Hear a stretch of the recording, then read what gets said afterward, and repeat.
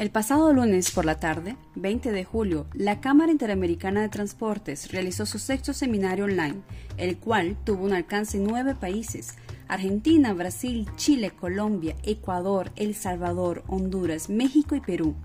Nuestro primer conferencista, Luis Ramírez, gerente general de la empresa Cruz del Sur, en Perú, habló detalladamente sobre las distorsiones del mercado del transporte nacional de pasajeros, haciendo un paralelo a las teorías económicas del libre mercado y el real funcionamiento del mismo. Además, nuestro presidente del capítulo El Salvador, Raúl Alfaro, presidente de ASTIC, la Asociación Salvadoreña de Transportistas Internacionales de Carga, presentó un nuevo proyecto de una aplicación tecnológica para el transporte en Centroamérica, el U-Trucks, similar al conocido Uber, para usuarios y transportistas internacionales, con el fin de disminuir la competencia desleal, la intervención de intermediarios y estabilizar las tarifas que corresponden a las distancias. Para más información, visite la página web www.utrucks.app. Estén atentos, pues el próximo seminario será realizado el próximo 3 de agosto. ¡Hasta pronto!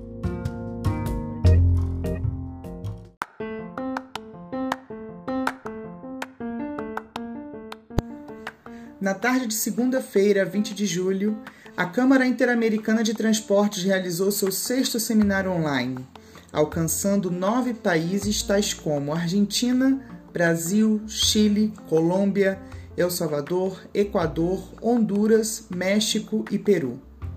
Nosso primeiro palestrante, Luis Ramírez, gerente-geral da empresa Cruz del Sur, no Peru, falou detalhadamente sobre as distorções do mercado nacional de transporte de passageiros, paralelamente às teorias econômicas do mercado livre e seu real funcionamento.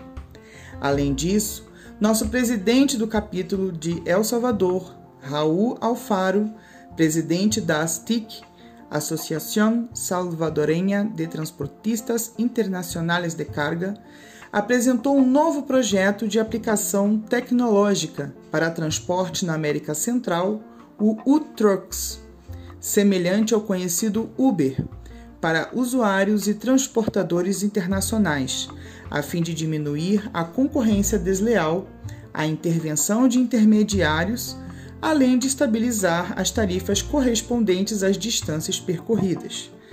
Para mais informações, você pode visitar o site www.utrucks.app.